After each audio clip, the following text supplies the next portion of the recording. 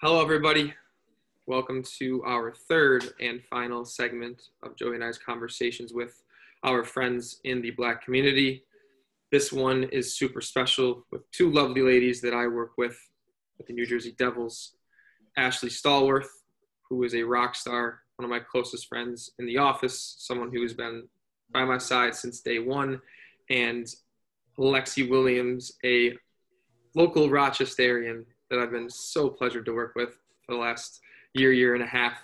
She's from the east side of town, and I am from the west side of town like Joey, so we have the east side, west side battles in the office.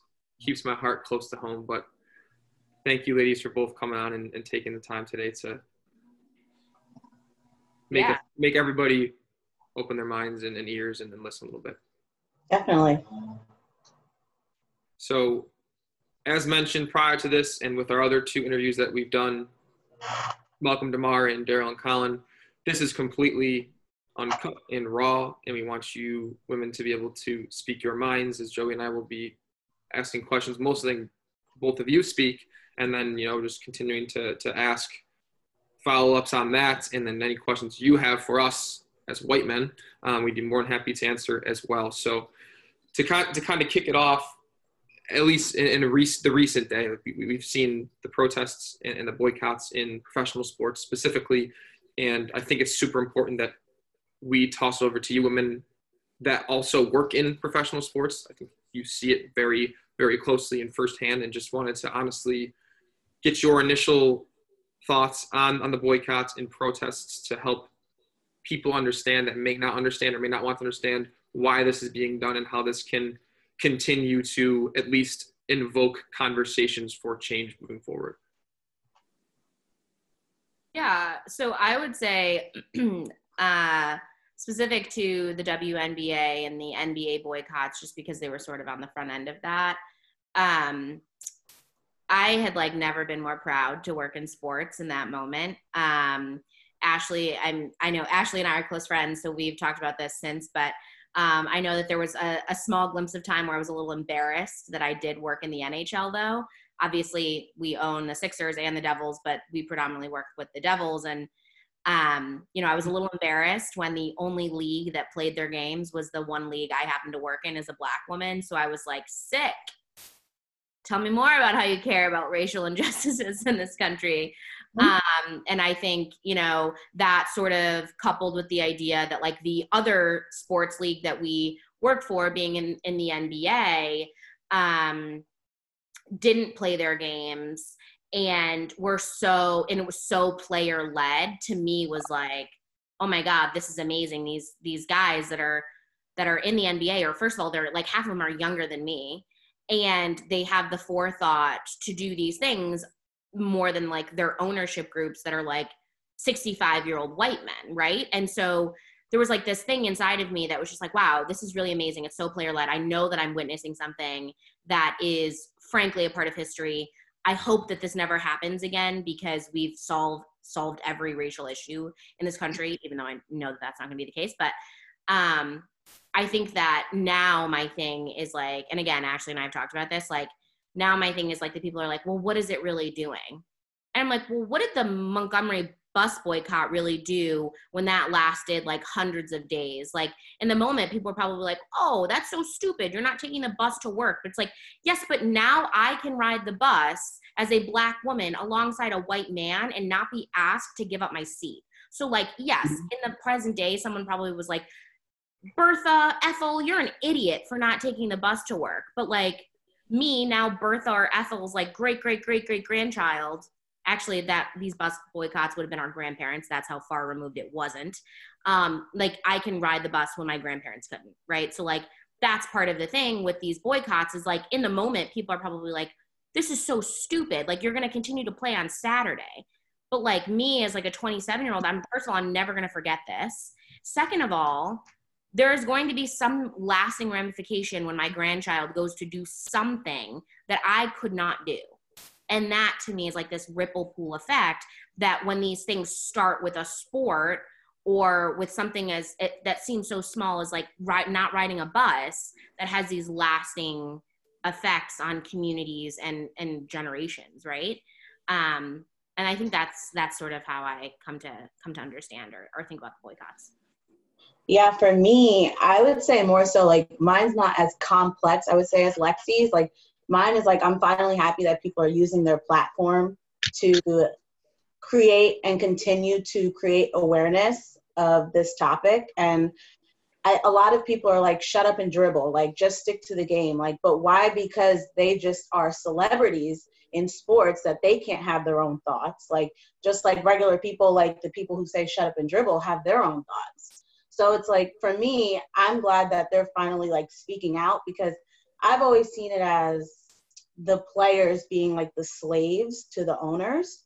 So I think that this is very pivotal even in that way, because the owners technically own the players, but now the players are sticking up and saying like, hey, like, no, this is not okay, and we're going to make a statement for it. So for me, that's how it spoke to me. So it's not as complex as Lexi's, but I do think that is powerful in itself.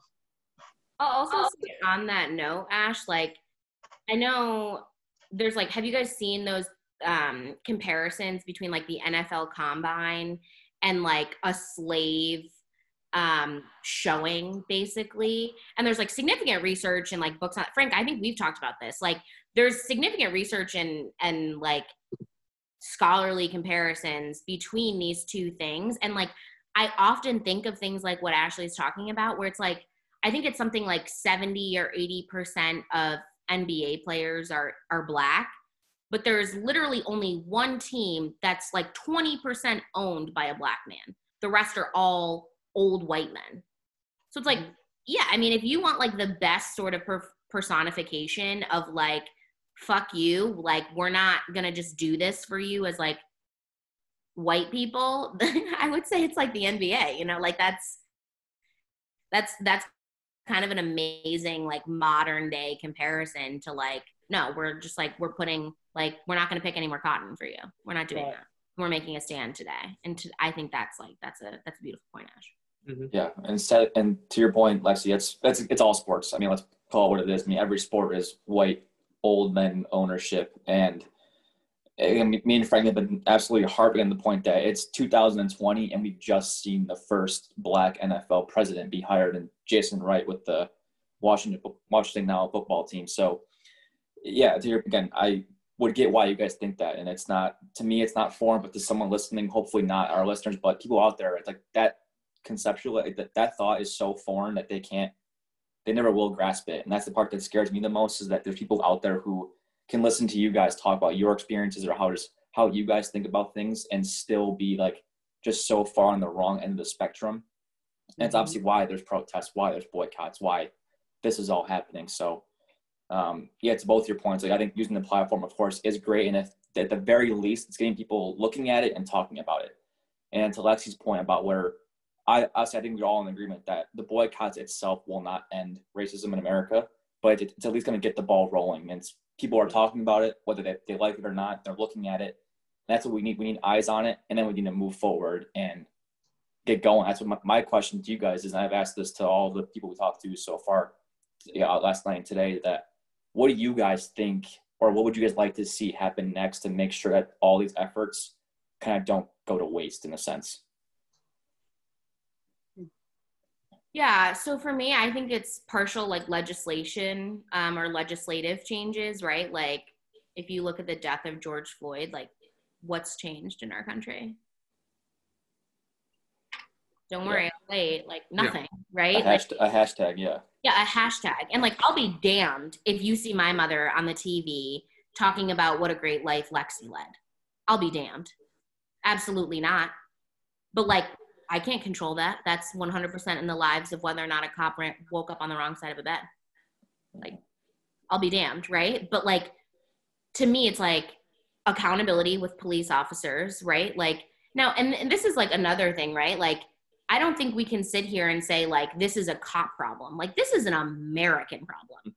The fact that we equate like police officers with like this idea of like racism just shows how frankly racist America is, right? Like we can't protest racism without someone being like, you're so anti-police. I'm like, first of all, personally, I'm not anti-police, but like at the exact same time, like if it takes us weeding out every police officer and starting again, I'm for it. Because at the end of the day, if you have one bad doctor, you're damn right I'm going to be like, fuck doctors. Like, fuck that. Like, no. But like, that's the thing. Doctors handle their own. Like, if you fuck up something as a doctor, that's it. There's nothing more for you. No one's protecting you. No other doctor's like, well, they had 15 other good surgeries. Like, no. You had one bad one, you're done. And police officers need to be, I don't know why it's the one profession that people are like, well, they had all these other, I don't care. I genuinely don't care. But like, as a Black American, if I say that, I'm anti-police, which like, I'm not fault. There are people in this world who are anti-police and for good reason. And that is totally on them. But like, I'm not anti-police. And even if I was, like, you could kind of see where I might be, like as a Black person, right? Like that's kind of fucked up. And so that's like one to me is like, we need like I don't care about like the cost of a body cam. Every police officer needs to wear a body cam. And if you turn that shit off, you're fired. Plain and simple. If there's an incident, you turned your body cam off, you're fired. There you go. Because like if you're recording a knee surgery and the person wakes up paralyzed, but you turned off the camera, you probably did something wrong or that you knew you should not have done. So with knee surgery, we can completely conceptualize why we would not want to turn off a camera or any of those other things, right? But why is it different with police officers? Well, they're like in the line of duty, they're being shot at, they're being fired at. I totally understand that. But like Breonna Taylor was laying in her bed. So like I'm confused. Like make that make sense for me, right? So like that to me is like one thing. Another thing is like complete and total education reform. The way that we fund suburban schools due to tax dollars and completely underfund urban schools because of tax dollars is disgusting to me. In 15 years, I want to see a little Black something, engineer, I don't care. Like literally, like president of a sports team, whatever, but like he's not going to have that unless he has access, because in this country we equate a bachelor's degree with like you've made it, when in fact like there are people who are like small business owners or who are handymen that make more money than people that have bachelor's degrees, but we hold such a high price tag and we value something like that. Meanwhile, that person's in $100,000 in debt, right? And I say this as someone who went to college and has about heard that. Yeah, exactly, right? Like we're all sitting here on top of our loans, like shit, this is terrible. But like we had to, and that's kind of the way that we were born. But we also have a distinct privilege in the way that like we had access to that, right? Like there's a million kids in this country sitting down the road 15 minutes from where I live in the city of Rochester that don't have access to their next meal. You think they give a shit about what they're learning virtually right now? Mm-hmm. No. Like that's another big one. On that, I do think also like me going to an HBCU, it opened my eyes a lot. And I think on education reform, like there is no education on African-American like history. And I think that's a huge problem. Like people should be learning of all sides of the history, because let's be honest, like Black people are part of the history of this country, a huge part of the history of this country. I mean, we literally built it. Exactly. And so for me, when I went to A&T, we have to take an African-American studies right when we come in. Like you have to learn your history right when you start. And I do think like in education reform, like they need to teach people the real history, not the history of what sounds good, the white history, like history. Exactly, the white history. Like they need to learn everything. And if we start teaching that from the beginning, like this racism, I feel like can start being broken apart a little bit, because people will be like, wow, this is really fucked up what happened here in the United States. So I agree with that, Lexi. Continue. Yeah, no, I think legislation, education reform, I'll be the one to say it. I'm very pro reparations in this country. There's a million things that were discovered, invented, created by Black people that were taken from white people, dating back centuries. If you look at redlining, gentrification, literally any of those things, like I'm like, just like, let's just start funneling money into Black communities. And to some extent, like I'll give a pat on the back to HBSE, like we're starting to do that, right? Like we are literally dedicating time, space, and frankly, money to Black businesses to do corporate partnerships and things like that. It's like these companies otherwise would never be able to do a deal with a company as big as ours just because they're small time, right? Like, which is totally fine, but they haven't had access to be big time. So now the Devils and the Sixers and all of our sort of conglomerate companies are allowing them the space to do partnerships with us to get their name out there, like as if they were a PSE&G or, I don't know, insert name of sponsor, the New Jersey Lottery, right? Like that's an unbelievable opportunity. So for me, like part of that is like just pouring money into Black communities because they haven't had equal access to it for 400 years. It's like, yeah, I say we just start writing checks. For the first check. Yeah, I do want to step in here too, Lexi, and I'm glad you mentioned that as our company that's putting their money where their mouth is. And it's been brought up in the other interviews as well. A lot of it is starting with who's, especially on business side, we'll speak of, like who is leading the charge. Like our leaders have shown the vulnerability and now the action to what's next. For the majority of this country and the majority of just keeping in this pro sports realm, the leadership has been blind or has not wanted to take the time to be vulnerable, admit their wrongs, and say, hey, now it's time to move forward and put these action steps in place. And to Joey's point, there's been one NFL Black president. And to Lexi's point, there's white ownership everywhere in all sports. So you're seeing that the blindness is beginning at the top, and then it trickles down to the point where people can't even feel comfortable over the past however many years opening their mouths, opening their minds. And now we are doing that, and we're breaking the mold. And I've mentioned it before as well. This generation is completely, in my opinion, misconstrued of our softness, of our instant gratification, of our sensitivity.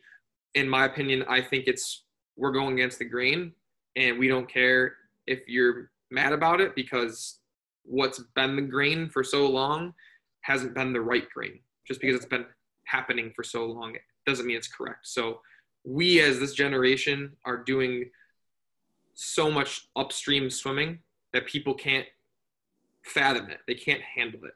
And that's what I appreciate the most about even a conversation like this, that we're able to have this conversation, because I know our parents are not having this conversation 30, 40 years ago when they were our age. So yeah, again, we're top down. We're like the pinpoint of a lot of shit that happened in this country. Like stuff just kind of built, and then I'm playing with a chip clip, sorry. Stuff just kind of like built, and it led to like babies born in the 90s.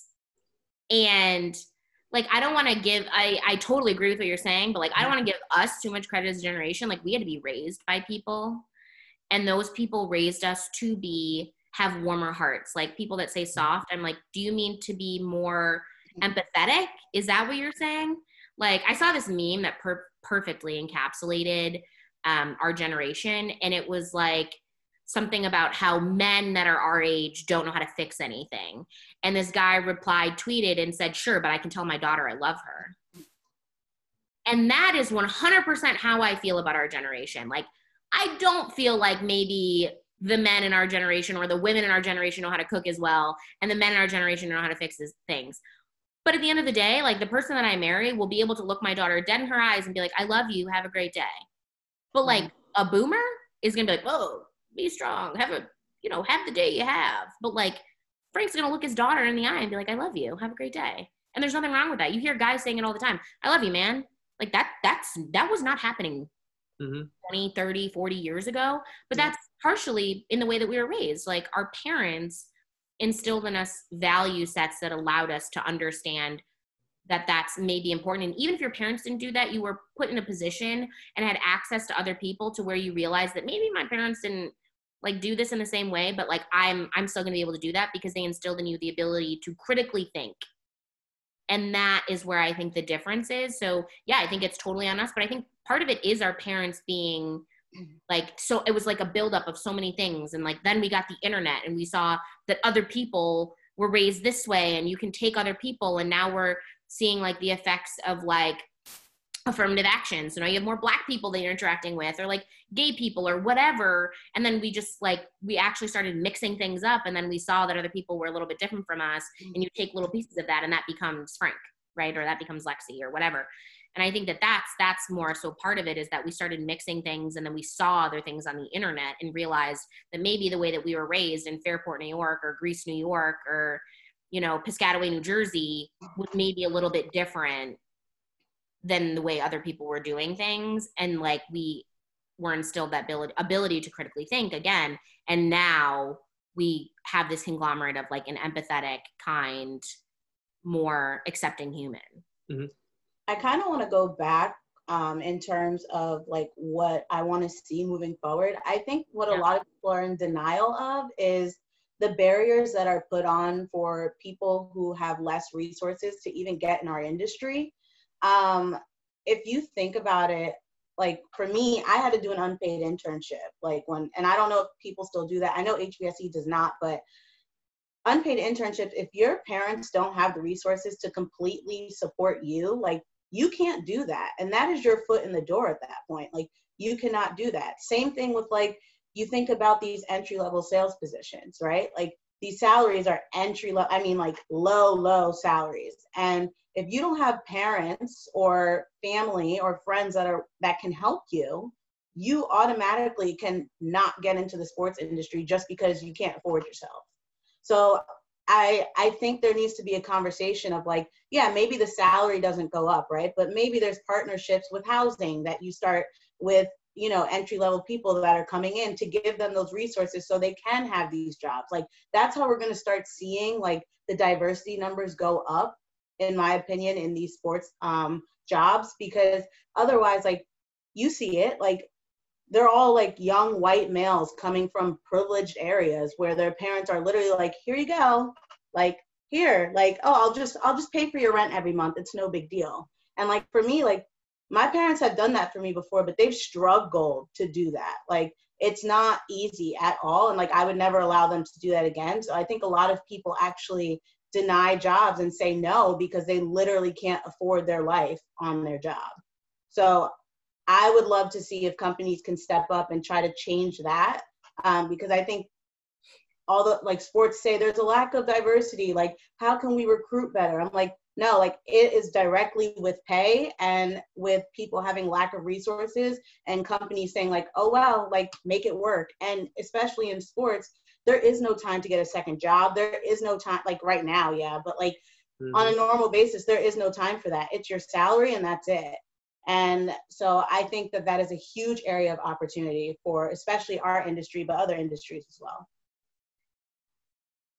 So I'm glad, and going off that point, Ashley, I like that point you made, because I think going even deeper and more down to like the individual level, like I think it's very important for people to realize their circumstances and also who they're next to, or whether they're white, black, whatever it may be. But like, I think as a country, we have to get better at putting ourselves in somebody's shoes. Like, you don't know if you had like, you know, the quote unquote head start on somebody, where like it's almost like an unfair playing field. So I think while that's not necessarily anybody's fault at the core of it, but I think you realizing what you have versus what somebody else may have is ultimately what's going to fuel people, again, being more accountable, being more respectable about race or really any topic. And I think in life. So I like that point you made. And I think that can go down from like the corporate level to like just being like a human, and like humanizing the fact that you have to realize what you have and what somebody else has, and that doesn't make them less than you. Go ahead. Sorry, Frank. I was just going to say quickly, and that's tying it back to the boycotting and protesting and people having a problem with it. Like, there's humans that aren't putting themselves in these athletes' shoes. And we mentioned this again in Daryl and Colin's conversation. Like, we use the NBA, for example. A lot of them came from literally nothing. And they were in communities where they saw family and friends get shot or get stabbed or get murdered or lose their lives. Like, there's blood on them. Like, they feel that. And there's people saying, why are they boycotting? Like, just play the game. And to Joey's point, like, it's completely insensitive for people, especially white folks, to not understand. Like, we didn't have to see that. We want to enjoy the beauty of sport.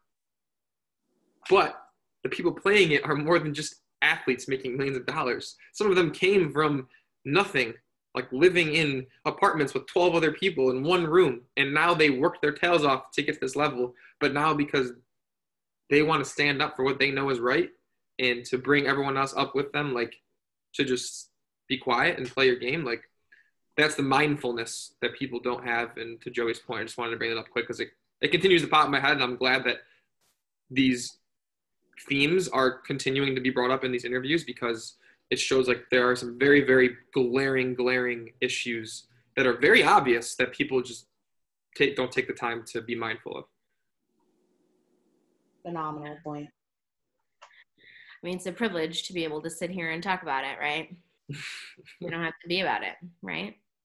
We can sit here and theorize on it, and at the end of the day, like I read something once about how like living in the projects in the United States is like living in like Beirut, right? Like we have two different Americas. We have like the America where you can walk outside of your door and see someone get shot, and we have America where you can walk outside of your door and wave to your neighbor and ask them to borrow milk. Yep.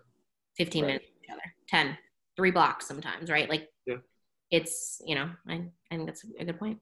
And you can see in Rochester, Lex, like for us, like take your time and just drive down Avenue D or drive down some part of the north part of the city, and you will feel like you are in a different time zone.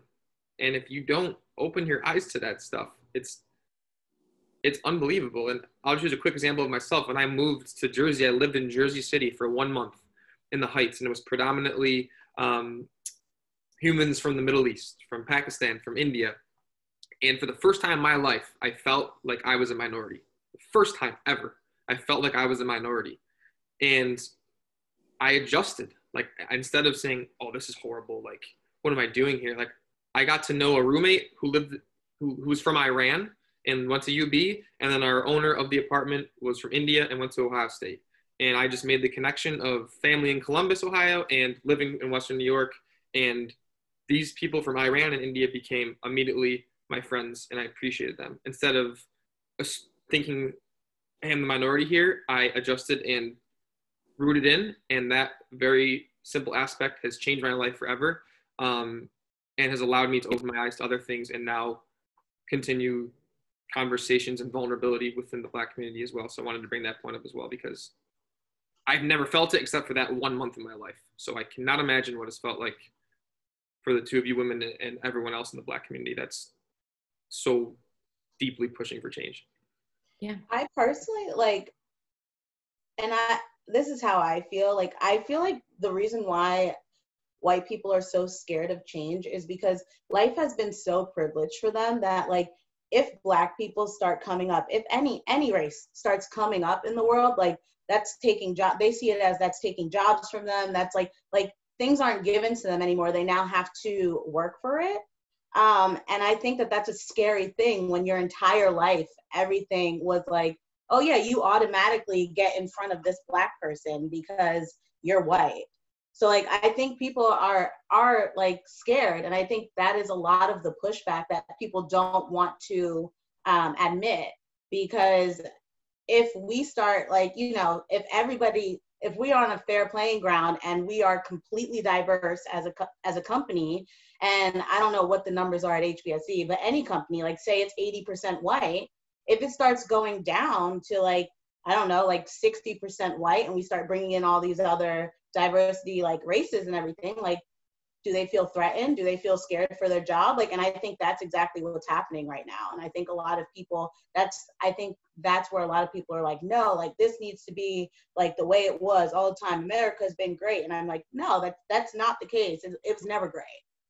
It was never great for Black people. It was always great for white people. So, yeah. The word you use, threaten, there, I think is the most the best word to describe it. I think in sports, especially, I think being the ownership is mostly white, and like all the people who hold like a high prominence, mostly in sports industry, are white. And I think the older generation, like even probably before like our grandparents, that level of generation, I think the white people are severely threatened by an educated Black man, educated Black woman, Latinos, a gay person. I think they're very threatened by somebody going against their grain of like, I'm white, like this should be my, like, I almost like it's like a birthright that they like have to have like that role of prominence. And I think that word threatened, like they feel scared that somebody who isn't white or like their same age is better than them, and they like will never admit that. Mm-hmm. They don't have. I like that word threatened a lot. They are scared. They're terrified. Oh yeah, the number of times in my life that I've heard, "Oh my gosh, you're so well spoken." Yeah. I'm like, why don't you just slap for a black person on the end of that and keep it moving with your Tuesday? Because that's what you're saying. That's what you mean. Yes. And like Ash, like we've talked about that. Like if someone said that to Ashley about me at our company, and Ashley was like, cool. Like, you know, like what are you supposed to say to that? Like, and I know you mean it to be complimentary, but like somewhere in the back of your mind, you're like, wow, she's sitting up here talking in front of our whole company and she sounds better than I would in that situation. Ooh, let me go over to her black friend and say, oh, Lexi's so well spoken. I think we see that so much in the sports, but like if you hear like LeBron James going on a microphone or like Kobe Bryant, like guys who like, oh, you know, for a black guy, they speak pretty well. It's like no one said that about Tim Tebow. Like, come on. Right. Yeah, I'm saying like, yeah, oh, for a black guy, he's pretty smart. It's like, yeah. And it's so hard to like internally. Like, I think people who are saying that are definitely racist at some points. But I think there are people who say that, but they don't, I guess, malintentionally mean it. But it still, the end result is the end result of what they're saying.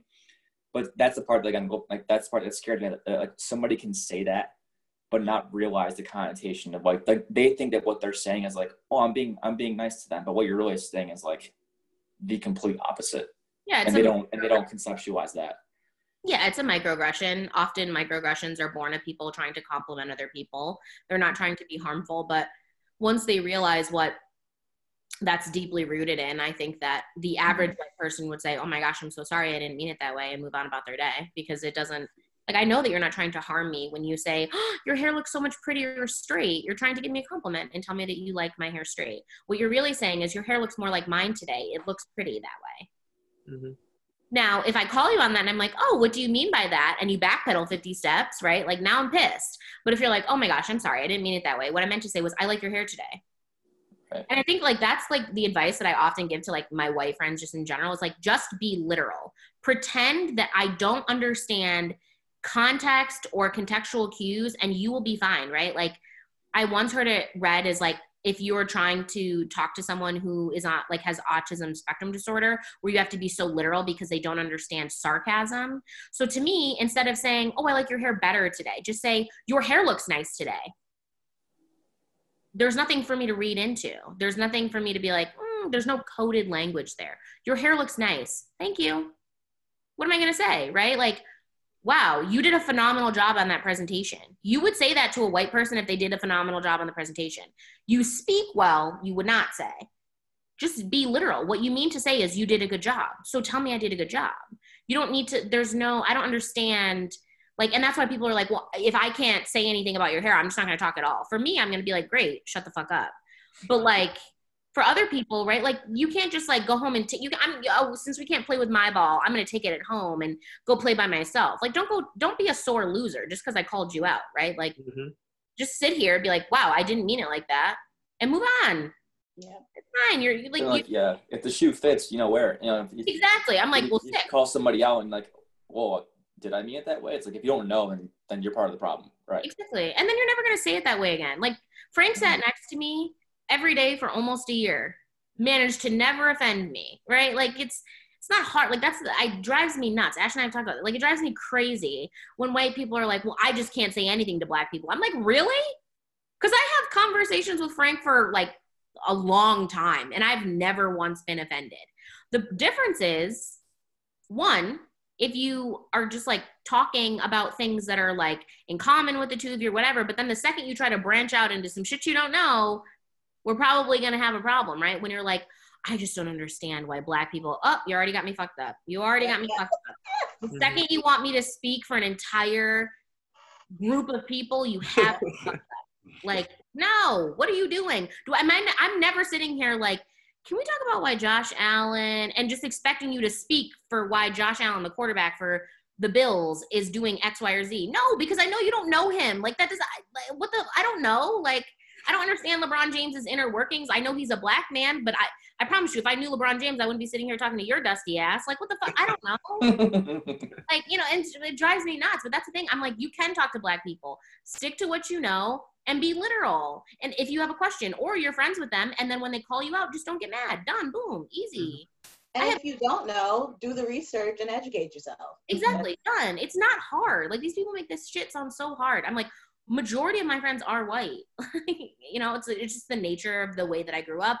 I grew up on the east side of Rochester, the better side of town. And so obviously, and I mean that as in just superior, not as little flex. Yeah, okay. Yes, yeah. Like flex. Just toss that in there. Yeah, exactly. What's coming. And, you know, it's just, there are just more white people here. Went to a predominantly white college, just more white people there, worked in higher education. We all know that's white, right? Like, now I work in sports. Like, I just have more access to white people. That's not to say I don't have black friends.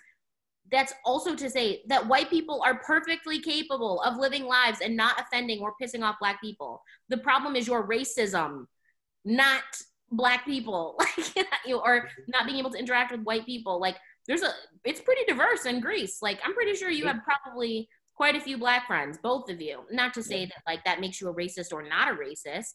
Right. But, like, I'm pretty sure you live entire life and being fine. Like, people do it every day. So you sitting here talking about that is just, like, ridiculous. Like, being like, right. I don't know how to talk to black people. Frank and Joey do it every day. Come on. Mm-hmm.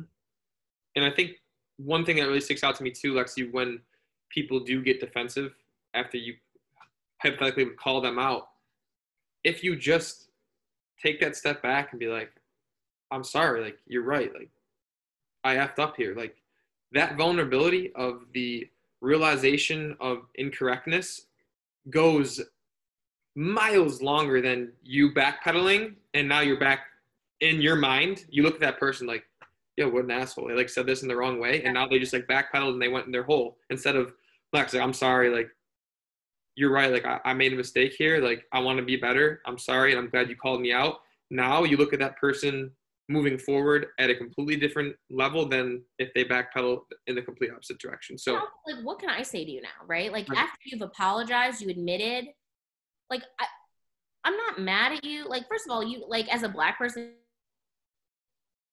you're like trained to back me up. God forbid you're ever labeled the angry black woman. Like, have been, you're so I can. done. You have to stay calm on so many things that, like, you otherwise would not be.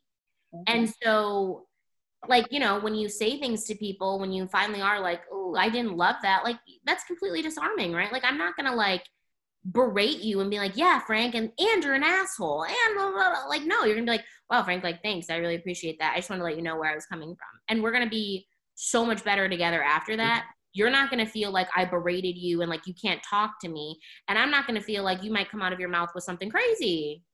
Mm-hmm. And people are like, that's what I don't know. I think people are perfectly willing and able to do it so long as the other person goes, wow, I didn't mean like that. This is what I meant. I'm sorry about that. And you go, okay, appreciate you apologizing. Sure. Right. Done. Agreed. All right, what else do you have for us? Well, I have like a general thought brewing that I think my biggest wake-up call of this year, and this year has escalated just like basically everything in the world right now, like whether it be racially or the pandemic, really, I think everything's like heightenedly inclined emotionally. I know my biggest wake-up call was that being a good person isn't enough, sadly. Like, I've always thought that, hey, I treat everybody the same. I'm a nice guy. I'm doing my part. But in reality, while it's great that I'm nice, but at the end of the day, there is still that next step that we have to go and take to really get things done in this country, because there is a problem, obviously, with a lot of things. It kind of goes back to your point. I think you both kind of hammer on the fact that throughout the talk, just that, you know, it's great that being a good person, like, and how Frank mentioned, you know, like, being vulnerable, like, that's very important. But then, and for me and Frank being as white people, so how do we go from, yes, we're your friends, we respect you, treat you well, but how we more so, like, ally with, whether it be the black community, like LGBTQ, like, really any minority community, how do people who are in the white community able to ally better and not just be nice guys, but also be part of the change, I guess? And I know it's a very loaded question, that because you aren't white and we aren't black, so it's like kind of like asking the opposite question. So like what your guys' thoughts are on that. For me, like, and I tell my white friends this all the time, like, it could be something as simple as continuing to educate your circles and having your circles educate their circles. Like, I have a best friend who, she's white. She's always been my best friend for years and years and years. Her family is great to me. Her immediate family, great. Her mom's side of the family, super racist. Super racist. Like, and for me, like, I told her, I'm like, why aren't you educating them? Why isn't your family having this talk together and you saying, like, here's a problem? Like, what that needs to start happening. And I think when people start bringing these conversations into their households, because that's really where people learn this, in their households, like, nobody is born racist. Like, let's be honest there.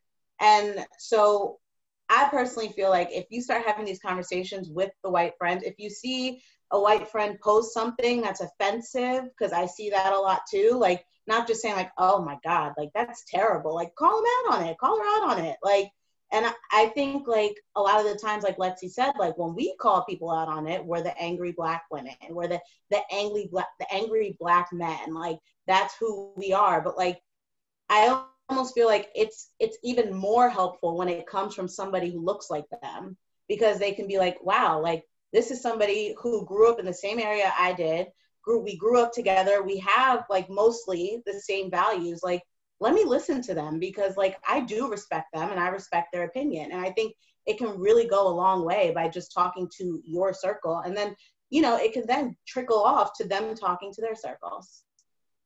Yeah, I completely agree. I always say that one of the best things that specifically young white men can do is calling out other young white men.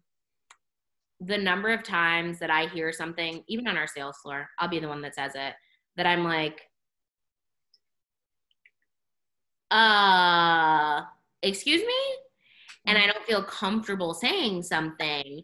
Meanwhile, there are 15 to 20 in earshot, because you know the sales floor is huge, right? Like 15 to 20 white men in earshot that just sat there, heard the same shit, all looked at me, and then we just moved on like it never happened.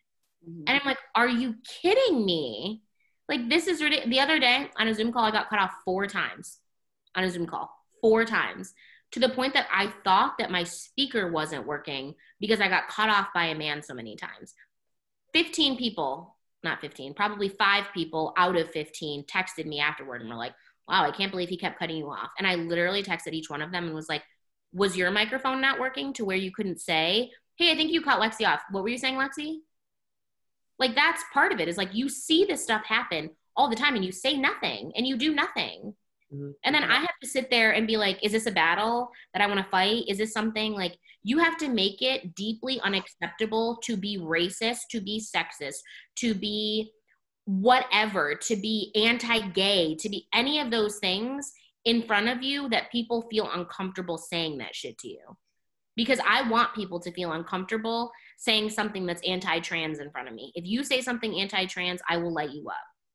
I'm not a trans woman. I am not a member of the LGBTQ community, but that's not going to fly with me, because I want to be the best ally that I can be. Because God forbid there's someone trans in front of me that I don't know. I want them to know that's not cute. That's not funny. We don't joke about that. If you say retarded in front of me, I will light you up. I personally don't have any sort of mental illness, mental disability, anything like that. But that's not acceptable in front of me. And you know that. You don't have to be a member of that community in order to obviously stick up for it, hence allyship.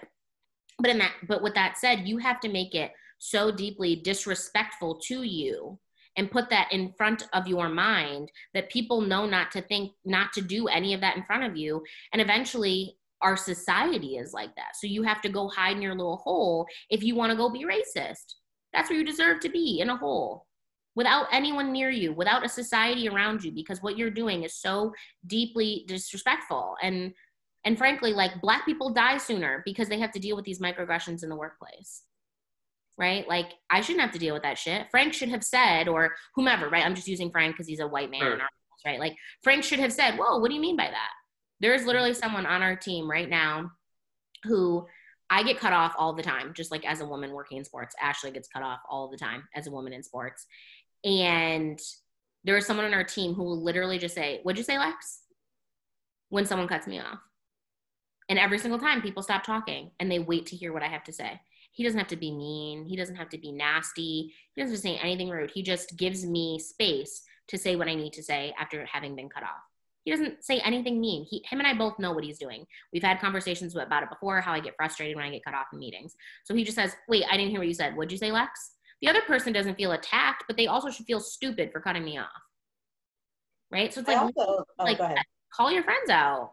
It's not hard. Like, you see, I know both of you are probably sitting here thinking of times where you're like, I probably should have said something, right? But it's like, yeah, you should. You 100% should. That is like the way that it happens. I have to call my parents out all the time where I'm like, that is sexist, or that is deeply disrespectful to the LGBTQ community. Don't say that. Do not say that. To my parents, like, you think that's comfortable? Like, absolutely not. But like, my parents know if they say, like, my dad is like one of those people who'll say something and I'm like, oh my God, like, and he's joking, right? Like, it's funny. He's like, and you're like, but you're like, Dad, like, ooh, that ain't it, chief. Like, oh, no. Right? But it's like, they have to know that. And now my dad doesn't make jokes like that. Mm-hmm. And I always say, like, when people, they'll post, like, you know, it's easy to post a meme or whatever, but like, if you don't speak up and you don't talk to your peers that are saying something, like Lexi said, deeply offensive, then like, you're not really outraged by what's going on. Like, you're just kind of following a trend at that point. Like, that's the reality of it. In and out of being mad. Exactly.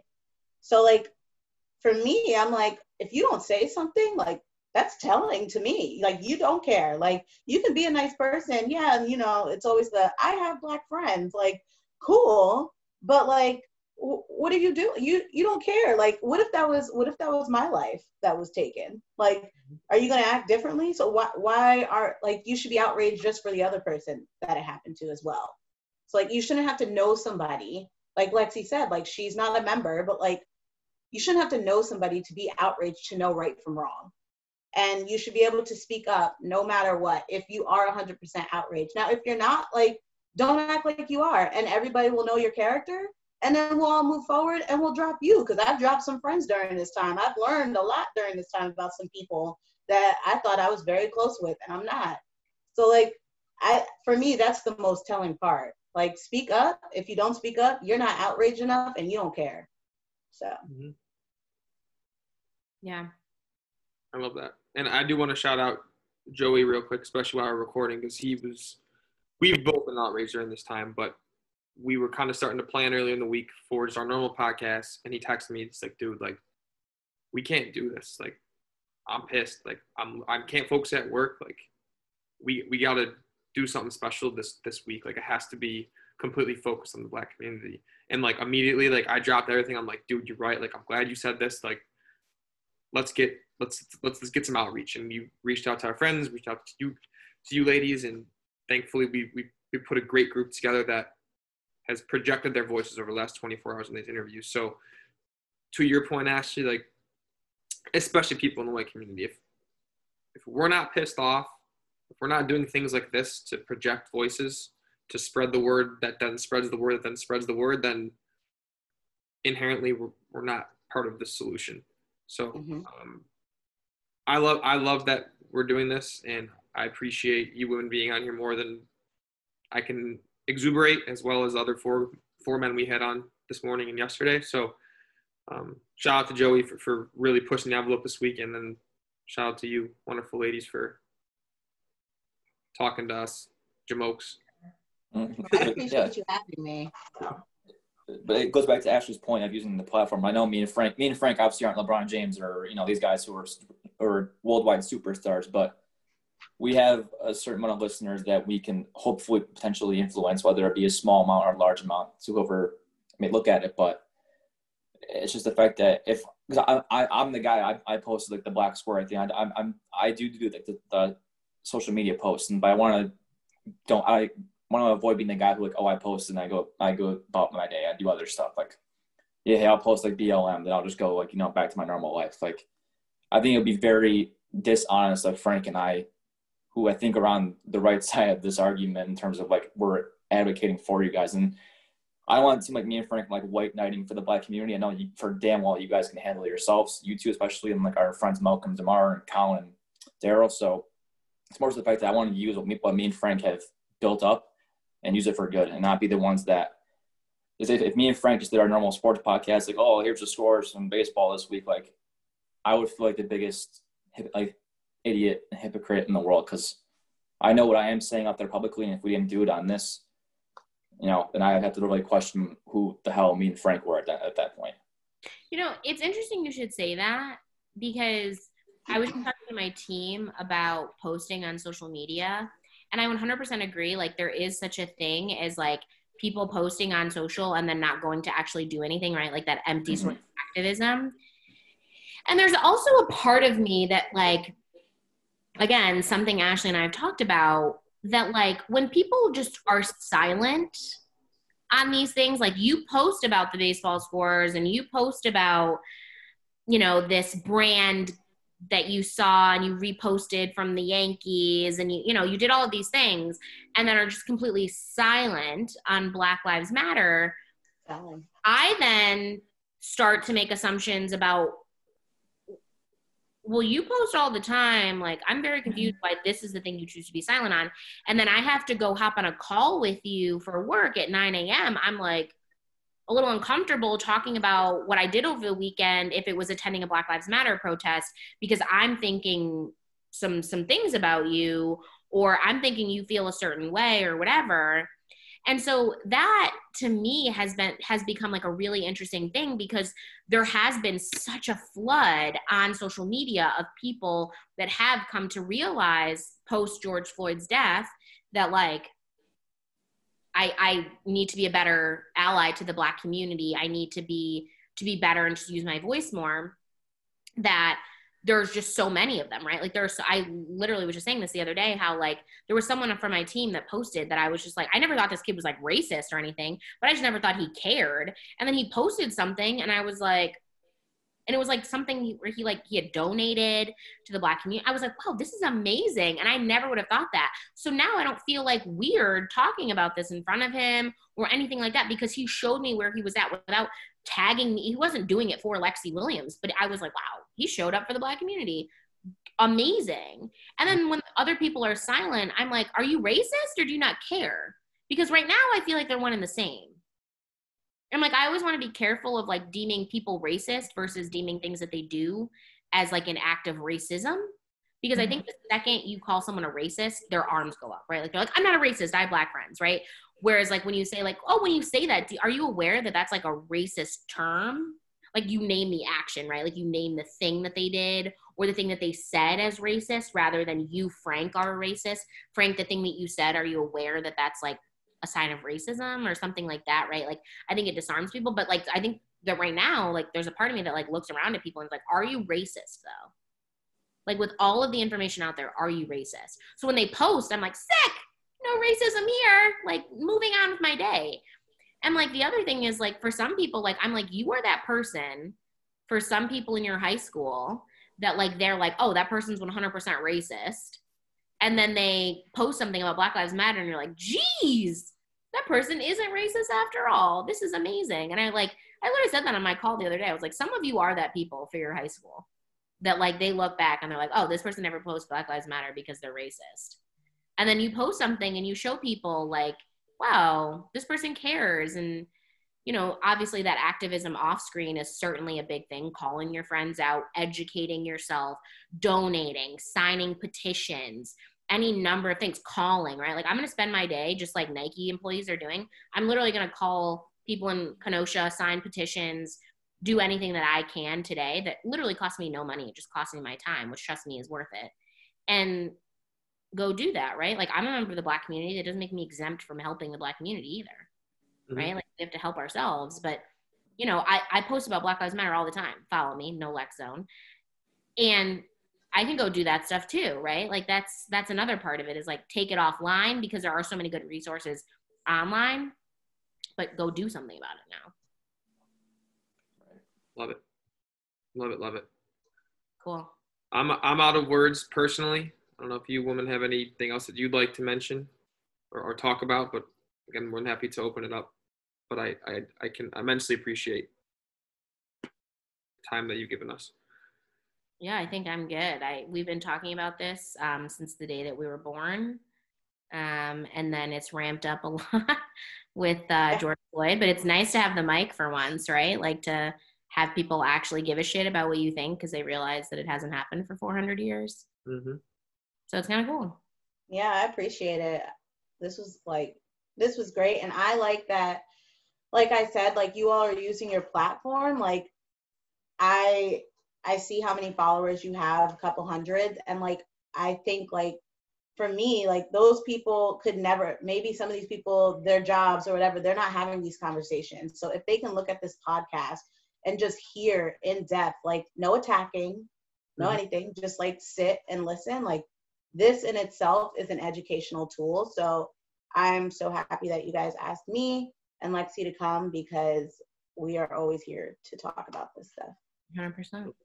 And there was one more point that I wanted to make, because this type of conversation is not only uncomfortable for people to maybe listen to or to even speak about, but it's also emotionally draining to some point. And over the last, we're probably, Joy, done about 2.5 hours of these interviews over the last 12 to 18 hours. I personally am a bit emotionally drained right now. And I'm wanted to feel this way because I wanted to relate as much as I could to what you women and the rest of the Black community must have felt like for your entire lives. The emotional drainage that you must have felt of just having these conversations, of just having to walk outside, of having to go to the store and looking over your shoulder, after crossing your fingers when you get pulled over. Like, I had 3 conversations with 6 very close people in my life about a very, very uncomfortable topic in today's day and age that should not be uncomfortable. It should be, everyone should be equal in this matter. But like, I'm able to feel this emotional drainage that I can't even fathom what it would feel like to have to put on that face the last 26, 27, 28 years on a daily basis. So I would say, sorry, to that, like for people that are at home listening that aren't having these conversations, I heard the best, it was like the closest feeling that I could equate the other day, where a white man was talking and he said, I think I finally understand like what, like a small thing, sorry, my parents. I think I finally,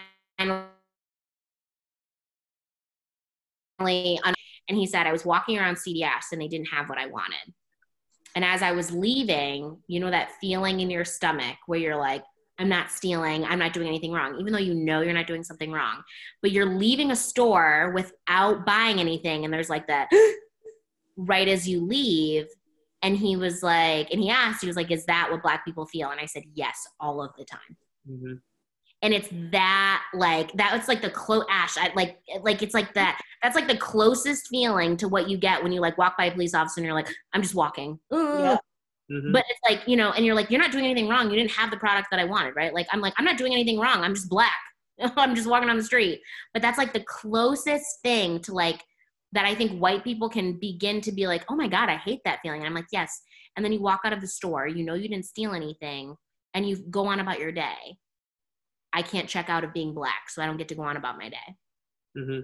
And I have to function at a normal level and have productivity at work and hit goals and be a good, like, you know, aunt and be a good daughter and be a good whatever, but with that feeling in my stomach every single day that I wake up and have for 27 years. Mm-hmm. And that's like the closest thing for people that are like listening. They're like, what's it like? I'm like, imagine you feel like you stole something even though you know that you didn't. That's what it feels like. I love that. Yeah. When he said that, I was like, yes, I don't know how I've never thought of that. Yes. That's awesome. Yeah. Anyway. Well, thanks, guys. We appreciate you having us. This is awesome. We appreciate Thank you. Thank you. We'll be sure to let you know about it when we post on Sunday, as you mentioned, and we'll mention again. We'll be doing 3 separate podcasts on Sunday. That way everyone has the opportunity to conceptualize, make sure they're listening episode by episode, and we hope this net gets cast as wide as possible. And as you mentioned to the other 4 gentlemen we had on, anytime you guys are looking to to come chat it up with us, I'm more than happy to do so. Cool. All right. Thanks, guys. See you soon, hopefully. My God, enough of this. I know. Boom. Everybody wear a mask so I can see my friends. That's all. That's all in our podcast. Literally, I know. You